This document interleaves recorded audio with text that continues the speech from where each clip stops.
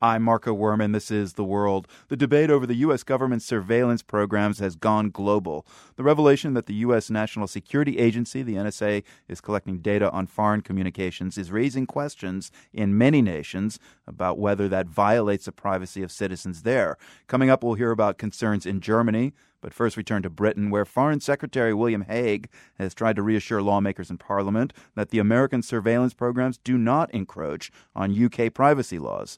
The BBC security correspondent Gordon Corera joins me now from London. What is known, Gordon, about the British role in helping or cooperating with the US programs? Well, the UK intelligence agency, GCHQ, has an incredibly close relationship with America's NSA. Very, very close indeed, closer than with any other country in the world. And we do know that the UK agency, GCHQ, has made access through the Prism system to data. So there were 197 requests in 1 year by GCHQ for information from this US system. Now, that revelation sparked huge queries, particularly whether GCHQ had used Prism to get around the UK legal system, which imposes strict controls over when and how information can be accessed. And basically, if you want to intercept someone's communications, you need a warrant, which has to be signed by a minister. And the query was Prism being used to get around that system of warrants and oversight?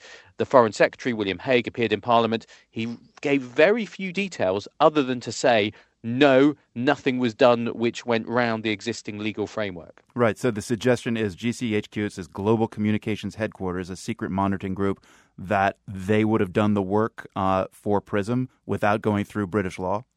Well, yes, exactly. The query was, could Prism, because of course the US has said, well, Prism doesn't spy on American citizens, but of course that means it could spy on British citizens. And so people were saying, was the British state using Prism to get information on British citizens and to do so without going through the normal legal channels within the UK?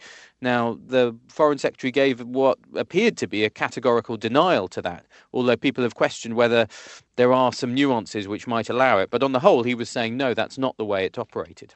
So the British government has denied that, but could there also exist maybe a reciprocal arrangement whereby the U.S. is getting information on British citizens from the British government? Well, you know what? This has always been one of the issues. GCHQ and NSA have such a close relationship. People have always asked, do they use each other to get round their own country's laws? In other words, the NSA isn't supposed to spy on Americans, so could it ask GCHQ to do that? GCHQ isn't supposed to spy on Britons without certain legal authorities.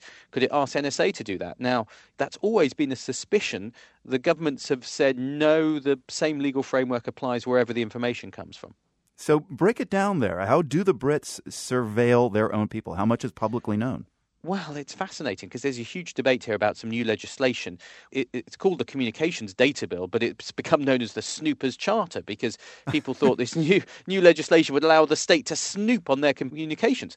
What a lot of people didn't realise is the state already had that power. There were actually 500,000 requests for communications data in 2011 by the police and security services. This isn't the content of calls, but it's which numbers connected with each other, not what they actually said across that phone line, for instance, or in an email.